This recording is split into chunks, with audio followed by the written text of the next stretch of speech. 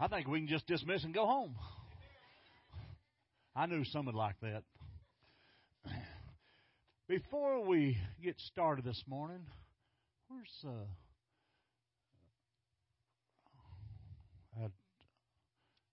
Gary and Ann? Where they at? There they are back there. I couldn't find y'all. Would y'all come up here a minute?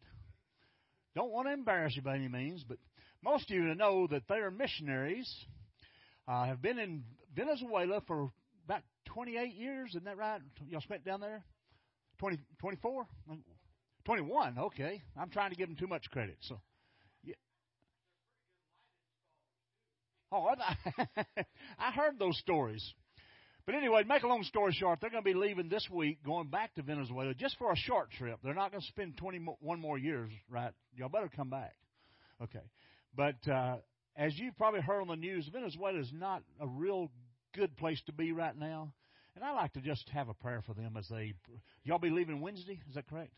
Would y'all join me in this time? Let's stand together and as we pray for them. Dear God, we thank you, Lord, for this day you've given us. And Lord, we thank you for Jesus Christ. But Lord, we ask a special blessing upon Gary and Ann as they take this trip to go back to a place they love.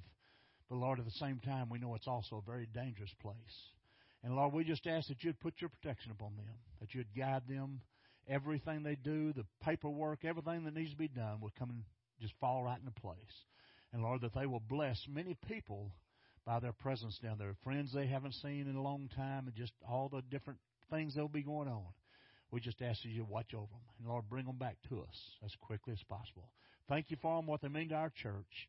And Lord, we just ask again that you'd protect them as they go. In Christ's name we pray. Amen.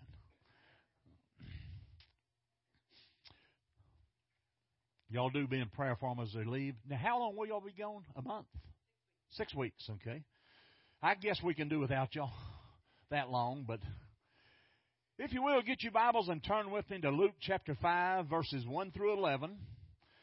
And I'm going to do it a little bit different than I normally do. We usually stand and read the Scripture together. We're going to read them as it comes today because this is a very interesting story. We've all got favorite Bible studies, but one of my favorite characters, old Peter, Simon Peter. Simon Peter, you know, he was just rough hewn out of an old stone. I mean, he was just a rough character. I picture him as he's a big old fisherman, so I feel like he's probably a big guy, is muscled up and everything from pulling those nets and all the things that go into fishing and all that things.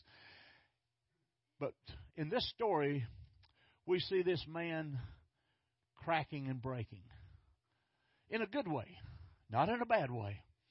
But this is one of my favorite stories of all the Bible. But it speaks so much to a lot of things in our lives. For instance, if I told you that God would send His Son to this earth, that He would only live about 33 years, but only the last 3 of those years would be how His life would be measured, what do you think He would do with those last 3 years? What do you think that He did? We're speaking of Jesus, of course. Let me make it personal. Suppose from the day you were born, you knew that you only had 33 years to live on this earth, and that your life would be measured by only the last 3 years. You will say, well, that's not enough time to get anything done. It is indisputable that Jesus did more and accomplished more in the last 3 years of His life than any other human being has in a full life. Do you agree with that? In fact, He accomplished more than any other nation or kingdom in history in 3 years. H.G. Wells, the author, and also one of the top historians of the 20th century, said this about Jesus. Now listen to these words. These are his words.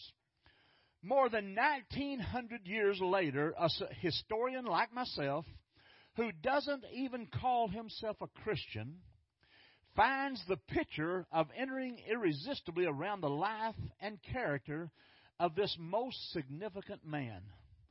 The historian's test of an individual's greatness is, what did he leave behind? What did he leave to grow?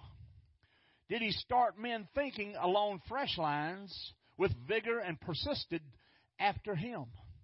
By this test, this is H.G. Wells' words, Jesus stands first among all who have ever lived. I agree with that. That's from H.G. Wells, quoted from The Greatest Men in History, a book he had. Someone has said, you can gauge the size of a ship that has passed out of sight by the huge wake it leaves behind. By any measure, Jesus left the world's largest wake of any ship. It all began with a simple journey, which we're going to see about this morning, that some men decided to take 2,000 years ago with this soon-to-become famous carpenter from Nazareth. The story that we're going to read today reveals to us two things that Jesus did in those 3 years that made such a difference. Two things is all he focused on. If you will, turn with me to Luke chapter 5, beginning in verse 1. Well, I'll tell you what, we're not even going to, we'll do verse 1 and 2 of chapter 5. We'll read that. But I'm going to let you stay seated this morning. We've had a lot of good singing and a lot of so forth, so I promise to try to have you out by 2 o'clock. Maybe by that time. Now, see, if Brother Dennis was preaching, it'd be 3 at least, but it just... Luke chapter 5, verse 1 and 2. So it was, as the multitude pressed about him to hear the word of God, that he stood by the lake Gennesaret and saw 2 boats standing by the lake. But the fishermen had gone from them and were washing their nets. Then he got into one of the boats, which was Simon's, and asked him to put out a little from the land. And he sat down and taught the multitudes from the boat. Wow, that's important, isn't it? What does that have to do with anything? Why did we hear that? The gospel writers said the public ministry of Jesus involved 3 different things. His ministry: teaching, preaching, and healing. For 3 years, Jesus went around the countryside teaching what was right, preaching what was true, and healing what was wrong. That's Jesus' life in a nutshell. This story begins with Jesus teaching and people hearing the Word of God. That's important because every journey that Jesus started with hearing the Word of God. Everywhere he went, that was the first thing that was brought out, hearing the Word of God. Now, he was not teaching from this Bible like I've got in front of me because, well, one simple reason, it wasn't written yet. But he was teaching the Word of God. He was preaching the Word of God. Because, in essence, Jesus was the Word of God. This story begins with Jesus teaching and people hearing the Word of God. That's important since every journey, again, begins with Jesus' teaching. And it's always, every time that Jesus opens his mouth to speak, it's the Word of God. Every word. It is always the Word of God. It could be translated the Word from God in this case. Jesus was, every time he opened his mouth, you were hearing the Word of God. Every time. His teaching was the Word of God because he was the God of the Word. John, who was in this story, would later write in John 1:1, in the beginning was the Word, and the Word was with God, and the Word was God. So that sums up John's feelings on this. Every word that Jesus spoke was the Word of God because he was God. And so here we have this man for 33 years lived. The last 3 years of it is the only ones that we really hear about. And yet, this is God speaking to us. And he does still today. What was he teaching this crowd? He was teaching them the same thing that we try to teach each and every week in our Sunday school and our Sunday lessons and our Bible studies and whatever it may be. Look at Luke chapter 4, verse 43. Look back a little bit. But he said to them, I must preach the kingdom of God to the other cities also, because for this purpose I have been sent. He was teaching them about the kingdom of God. Any church that doesn't preach about the kingdom of God ought to go out of business. I remember hearing years ago, one of my first conventions I ever went to as a young pastor, Bailey Smith. Y'all may remember that name. He was a real popular preacher back in the 70s. And I mean, he was just up in Oklahoma City, Del City, Oklahoma. He had a huge church up there. I think at the time, the largest church in the nation. And he was one of my favorite preachers. I mean, I just loved to hear him. I got to hear him in person. And just this kind of a character to me. But I remember him making a statement one time that I really had a problem with. He made that statement that I just made, said that any church that goes out of business ought to. And I thought, well, that's not fair. I mean, some of these little churches, barely exist and this kind of thing. But the more I thought about what he said, I've come to believe that it's exactly true. Because this is the church of Jesus Christ. And if it goes out of business, that means God didn't do what He's supposed to have done. Right? Not necessarily. Sometimes it happens that the people of the church don't do what they're supposed to. Good churches go out of business sometimes because people sometimes, pastors included, don't do what they're supposed to. But I believe that every church ought to be a growing church. Every church ought to be a church that has life in it and support of it and just all the different characteristics of a church. He was teaching them about the kingdom of God. Light had come to the spiritual dark. Sight had come to the spiritually blind. Freedom had come to the spiritually captive. Now, in order to make sure the crowds could hear him and create some space between him and them, he does a wise thing in chapter 5, verse 2 and 3. And he saw two boats standing by the lake, but the fishermen had gone from them and were washing their nets. Then he got into one of the boats, which was Simon's, and asked him to put out a little from the land. And he sat down and taught the multitudes from the boats. What's the importance of that? He gets into Peter's boat, and he has him push it offshore just a small distance. Why did he do that? He was using the water to magnify his voice. His voice so the crowd could hear him. If you've ever been out on a lake, and I'm not a fisherman, so I don't go out there very often. I used to ski quite a bit, but I got too young for that. But anyway,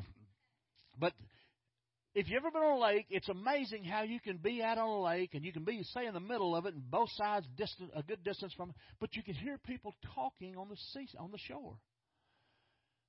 That's because the water magnifies the voice. In fact, I'm told that sound travels 7 times faster and 7 times farther over water than it does over land. Sometimes you can, if it's a smaller lake, you can stand on one side and hear people talking on the other. Jesus knew that. How did he know that? Well, first of all, he made the land and the water. That's the first thing about it. But it's even more than that. He made both the water and the land. But more than that, that's for another sermon, so we won't get into that deal. But the crowd is hanging on every word that Jesus says. So is Peter. And if you saw, he got in the boat and pushed out from it and so forth. So he's a captive audience now. And that wasn't by accident. Jesus knew exactly what he was doing. He picked Peter's boat for a specific reason. And here he was, Peter sitting there. He has to listen to him. He's sitting in the boat with him. He can't help but hear him. And watch what takes place over the time. Again, he made the land and the water. The crowd's hanging on every word, and so is Peter. Because he has no choice. He's out there in the boat. He's got to stay there. He's in the boat with him. Jesus knows exactly what he's doing in this situation. It didn't happen by accident. God had this planned out from the moment it began. He knows the first step to becoming a follower of his is to hear the Word of God. That's step number 1. You've got to hear the Word of God.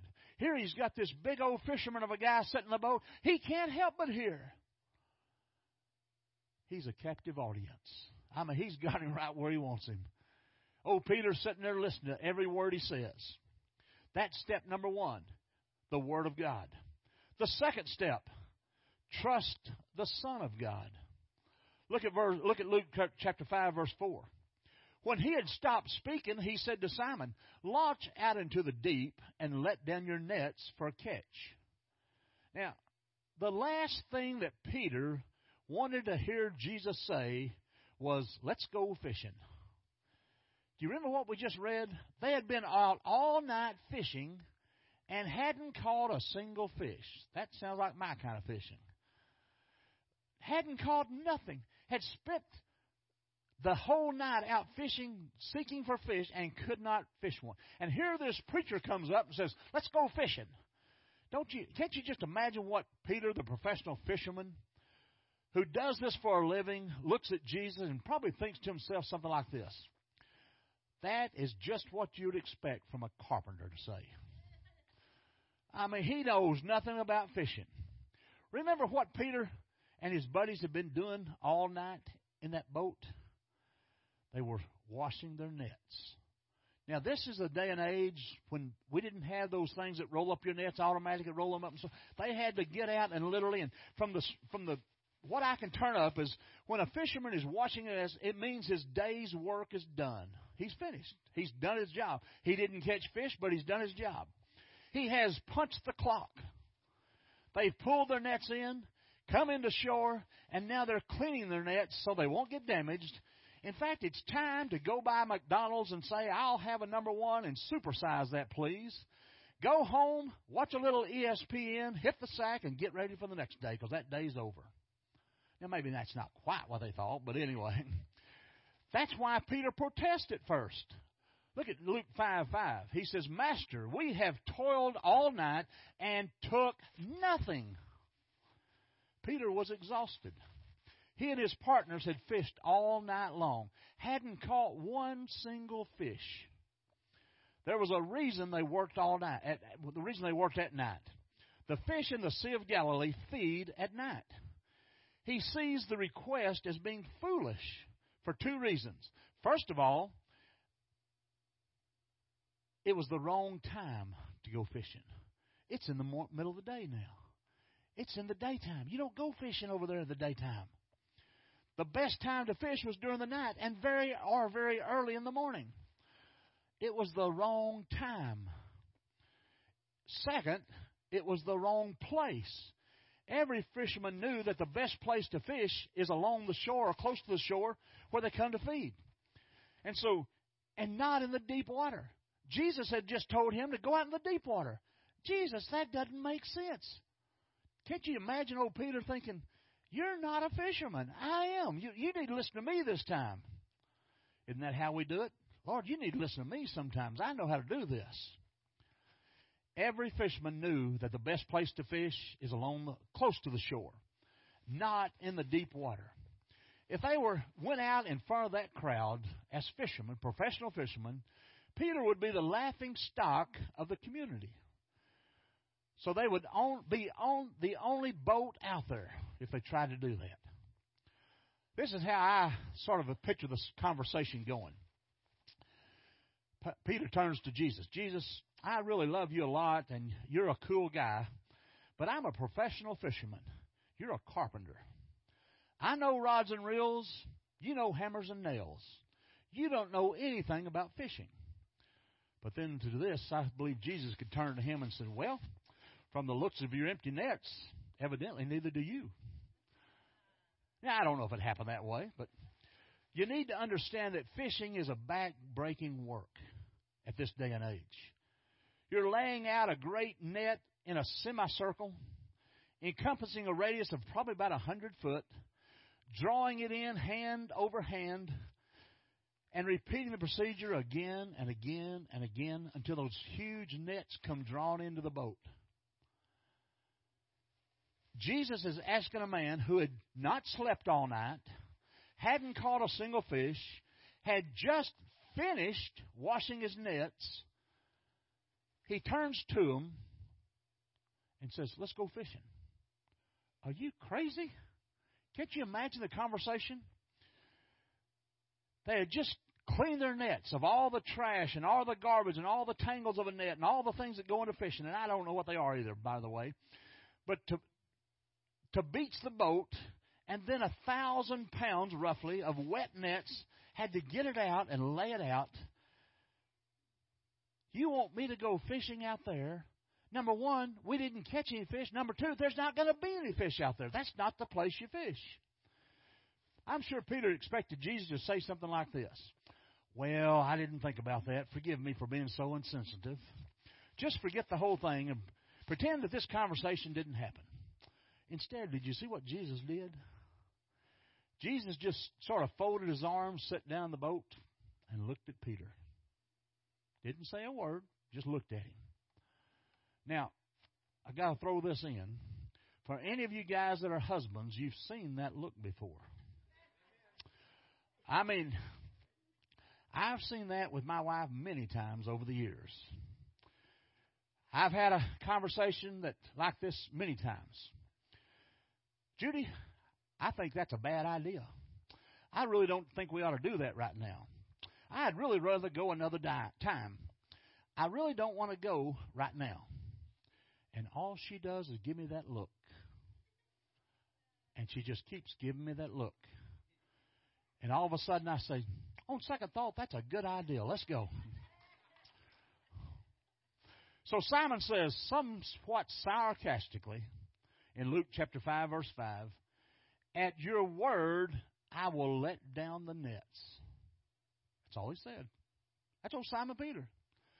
Don't miss the importance of what he said and what he did. That's a very important phrase right there. Watch what happens. What you're looking at in that verse, that passage we just read, Luke 5:5, is the first example of faith in the New Testament. Faith is simply taking Jesus at his word and trusting what he says. Peter says, I wouldn't do this for just anybody, but since I've heard you teach and I've seen you work, I'll do it if you ask or when you ask.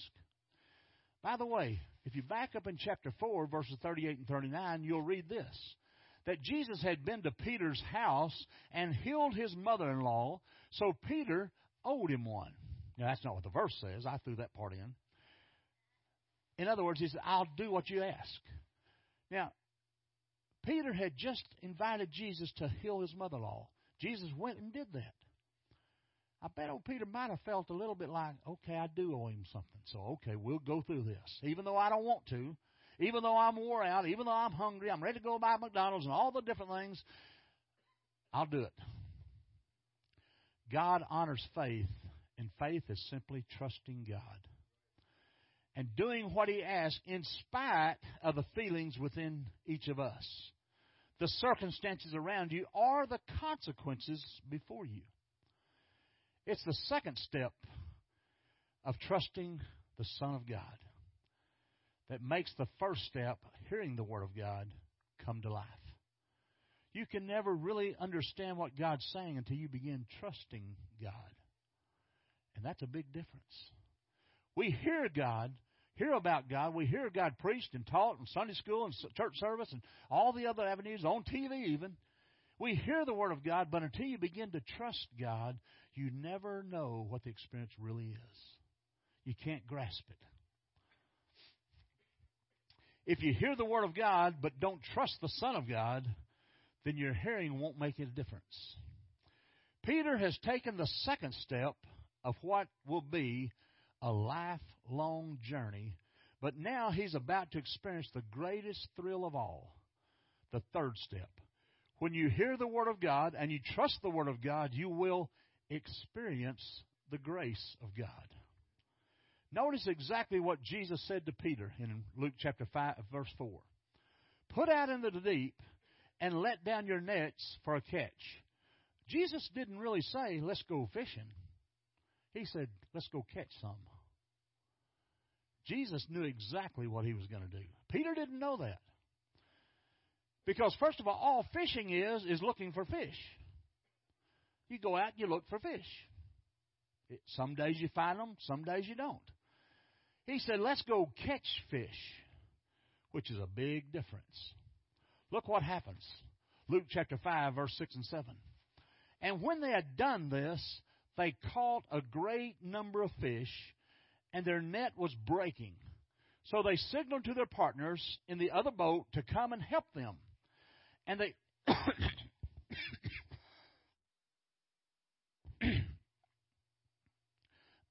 other boat to come help them. And they came and filled both boats, so they began to sink. These boats, it's one thing to know how to fish. It's something totally different to know where to fish. You talk about a catch. They were filled so full that both boats began to sink. Oh, man. Can you imagine old Peter? Why, we can't sink. This is the biggest catch I've ever had. We can't let this boat go down. I mean, he was panicking, I'm sure. Lord, stop it. Don't let it go down. He was about to come unglued. Wait a minute. There's more fish than I've ever caught in my life. But the boats began to sink. Now, typically the boats of this day and age were about 7.5 feet wide and about 27 feet long. That was a bunch of fish. The greatest in the history of that sea. Never before, never since has a catch been made like that. I think this will be the first time in history that a fisherman came home and actually told the truth. Can you imagine when he got back home? Hey, dear, I really did catch that many fish. And yes, they were this big. You don't hear fishermen doing that. They catch one this big and it's this big. Most time. Now, I'm not a fisherman, so I can't vouch for that. Put yourself in Peter's sandals. How excited would you have been in that situation? How excited would you have been? Can you imagine what he was thinking? He wanted to say, Jesus, why don't you and I go into business together? We could make some money. I know how to fish. You know where to fish. We got the great tandem here. Then he may have said, Jesus, I've even got this vision. We could open up restaurants all over Israel. We could call them something like Long John Savior. Or maybe Jesus' Crab Shack. I don't know. But then the thought hit him. Why would Jesus, a poor carpenter, didn't own a home, had no money of his own, traveled the countryside preaching, teaching, and healing for nothing? Why would he do that? He could have made good money. And here he was, had just done this miracle with Peter. Why did he do that? In fact, he could have gotten into somebody else's boat instead of Peter's. Why did he get into Peter's boat? Because he had it planned the whole time. Jesus did. Why did he get into mine? And why did he give me this catch? And I believe then all of a sudden sitting there, it might have hit him. Jesus doesn't care about fish or about business or about the catch. He doesn't care about money. He cares about me. And all of a sudden, old Peter began to think about it. He doesn't care about prosperity. He cares about people. What kind of people does he care about? Missing people. Like me. You know what a missing person is today? See these empty seats? They represent a missing person. And they're missing. What do you mean they're missing? Some of them may be home watching the ball game tonight, getting ready for the ball game. They're missing. And God tells us that we're supposed to reach out to missing people. That's exactly what Jesus pictures in this picture here, this story here. He pictures how Peter was a missing person from God. And God went to the trouble, let's say, of designing a situation that Peter would come to realize what was really going on. He'd get it, finally. Peter didn't know he was being reeled in, if you will. He was being caught as a fish. Peter didn't realize that. But Jesus is just reeling him in. Come on, boy. Come on in. And he begins to reel him in. Missing people. You say, well, where do you get that and why do you say that? Well, watch how Peter responds. Luke chapter 5, verse 8 and 9. When Peter saw it, he fell down at Jesus' knees, saying, Depart from me, for I am a sinful man, O Lord. Those fish didn't make him say that. All of a sudden, he saw who Jesus was for the first time. Peter, who had called him master at the beginning of this conversation, which is really a synonym for captain, now calls him Lord. I don't know exactly what that means, but Peter either knew at that moment that this man was God, or he knew he was somehow in the presence of God. Peter, it dawned on me. He got it. This isn't an ordinary man. There's something vastly different from him than anybody I've ever known. He gets it right. Jesus, you are Lord. I am a sinner. In the first time, it's the first time that the word sinner is found in the Gospel of Luke. Do you know what that sinner is? A missing person. One of these chairs we have scattered all over. Somebody needs to fill that chair. If they're away from God, they're a missing person. They may be a Christian that's just got away from God. They may have never met God. Whatever the need is, these empty seats in here represent missing people in our community, in our church family, in churches all around the city. The missing churches represent somebody that should be sitting in that chair. Did you notice that Jesus agreed with old Peter? He didn't even argue with him. Yeah, you're a sinner. He didn't say a word. You're a sinful man. But as Peter is about to find out, Jesus is not going to leave him there, but he's going to ask Peter to join him. Now, here's this big old fisherman. Didn't know anything, wasn't educated in anything other than fishing. And Jesus is, in fact, fixing to call him into the most important work in the world. He's going to make him one of his catches. And Jesus said to Simon Peter in Luke 5:10, do not be afraid. From now on you will catch men. So when they brought their boats to land, they forsook all they had and followed him. You think it made a difference, old Peter? He left being a cocky fisherman. When he got back in, he was a humble servant. Did you catch that he left all he had and followed Jesus? That's the picture that this story represents. So that brings us to part number 4, following the will of God. Luke 5:10, from now on you will be catching men. The real sense is to catch alive. He said, Peter, what you're doing for a living is not what you're going to be doing for a living all of your life. You catch fish for a living. You're going to be catching people for life. You spent your entire life catching fish for the purpose of killing them. You're going to spend the rest of your life catching people in order to give them life. I'm sure Peter's totally confused by this time. What are you talking about? But don't miss this. What Jesus was telling Peter to do was the very thing that he had already been doing. Catching fish. Peter knew how to catch fish. He was a professional fisherman. And Jesus told him all you got to do is use those same techniques to reach these missing people that are not here in our auditorium or any other church. What does that mean? What are you talking about? You've lost me. Our call, just like Peter's call, is to go outside these walls and to reach men and women, boys and girls, teenagers, to become Christians.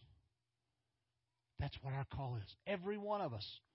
If I were to ask you how many here this morning is a Christian, 99% would raise their hands. Then your call is to reach people for Christ. There are no exceptions. That's what he called us to do. Jesus told Peter to go catch people because he had just caught Peter. Peter didn't know he had been caught, but he was. He was saying, in fact, Peter, I caught you so you go catch others. I found you so you go find others. From now on, Peter's life was going to be built around 2 things: finding missing persons and making committed disciples. And that applies to every person sitting there if you claim to be a Christian. That was the will of God for those disciples, and that's the will of God for every Christ follower and every church. Because every empty chair in this room, again, represents a missing person. And our job is to find them and make followers of Jesus. That's what we're called to be. And real quick, step number 5, the last point. Surrender to the call of God. Luke 5:11. So when they had brought their boats to land, they forsook all they had and followed him. Did you catch the word they, not just Peter? That one statement, it's hard to swallow sometimes. So when they had brought their boats to land, they forsook all and followed him. Those men signed their names to a blank piece of paper that day, and Jesus hadn't even written the contract yet. But what they were saying was, Jesus, I'll follow you wherever you go, with my life if necessary. Can you imagine today if a church, any church in Copperas Cove, or Copperas Cove, the surrounding areas for that matter, if any church would say that as a church body, wherever you want me to go, I'll go. That church will be so big the next week or the next month or so that they couldn't hold the people. Just like Peter couldn't get all the fish. Jesus is telling every one of us we need to reach out in this community. We've got some things planned this year. I'm not going to tell you all about them because you know about them. But we've got some things planned, evangelistic outreach. And our purpose is to reach missing persons. That's what we're here for. Most of us have been driving on the highway and we hear that little alarm go off on a radio or cell phone. And it's an Amber Alert.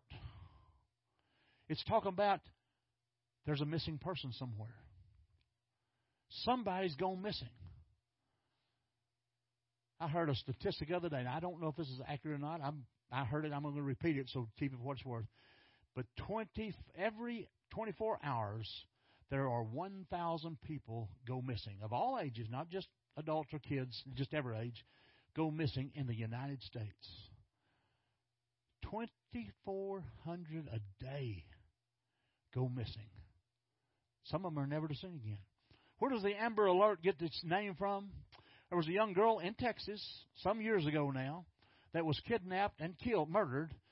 And because of her situation, they developed what is called the Amber Alert. And so that's where we get it from. That's what it stands for. It has little words, but I can't remember what all it is. But anyway, that's what it is. What if we had an Amber Alert for every time a church member went missing? Would we go to find them? You let a little child or a small child get lost and the word gets out and people come out by the hundreds to search for that young man, a young woman, whatever it may be. People go why don't we do the same thing for lost church members? Why don't we do the same thing for people of our congregation? Well, they must be sick. I guess they'll be back when they come back. That's not what Jesus taught. He says, go get them. Go out there and find out why they aren't. Let's move along, close this out. This is what I want to close with. Christianity is more than just accepting Jesus and His death, His burial, and His resurrection for your sins so you can go to heaven when you die. It's also so you can live out His purpose in this life and make your life count. Not just blowing your life on silver and gold and stuff like that, but being willing as a once missing person, because Peter was a missing person when Jesus found him. He got him. He reeled him in. Being willing as a once missing person to find other missing persons and to catch others the way you were caught. It's scary. It is. It's costly. Yes, it is. It's a risk to start a church. It's a risk to go to a church and be a pastor. I didn't know you people. I met the deacons and their wives, and I thought, man, I don't know about this one. I mean, I got to redo this one here.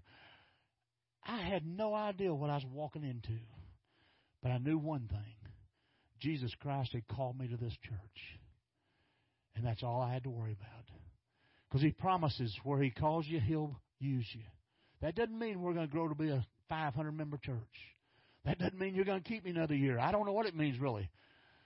But whatever it is, God's got something else for each one of us. When you decide to step out and follow Jesus, He takes responsibility for your journey. I hear people say something like this: you had better give your life to Jesus. You might die. Let me say, you better give your life to Jesus because you can live. We need to follow Jesus, not because He needs us. Don't get that idea. But because we need Him. To take life from the monotonous to the momentous. I don't know about you, but I want to live in the momentous, where things are going forward, where God's using us as a church body, as people, as individuals, and we're making a difference in Copperas Cove, Texas. That's what I want to see. And that's what God's called us to do. Are you willing to do that? Let's stand together. Dear God, as we come to close the service, we just ask that you would just move in our hearts. You know the needs of every man, woman, boy, and girl here. And Lord, we just ask that you would just move among us. I don't know what each one here needs in their life. I don't even know whether they're Christian or not, to be honest with you. But I know you're speaking to people today. And there may be somebody here today that needs to perhaps recommit their life. There may be somebody here that's looking for a church home. There may be somebody here that's never given their life to you. There may be some that have given their life to you but never followed in baptism. There could be so many decisions. But Lord, we're opening this up this morning for anybody that needs to come and bow these steps. Not talk to me or talk to the deacons, but they can if they want to. But to talk to you. Lord, I can't change their life, but you can. Whatever the need is here today, Lord, don't let us close this invitation until each and every person has done business with you. Whether they stand in their seat or whether they bow at the steps, it doesn't matter. This invitation is your invitation. Speak to us. Break our hearts. Put this community on our hearts that we hurt for the people that are missing from God. Lord, move in our congregation. In Christ's name we pray. Amen.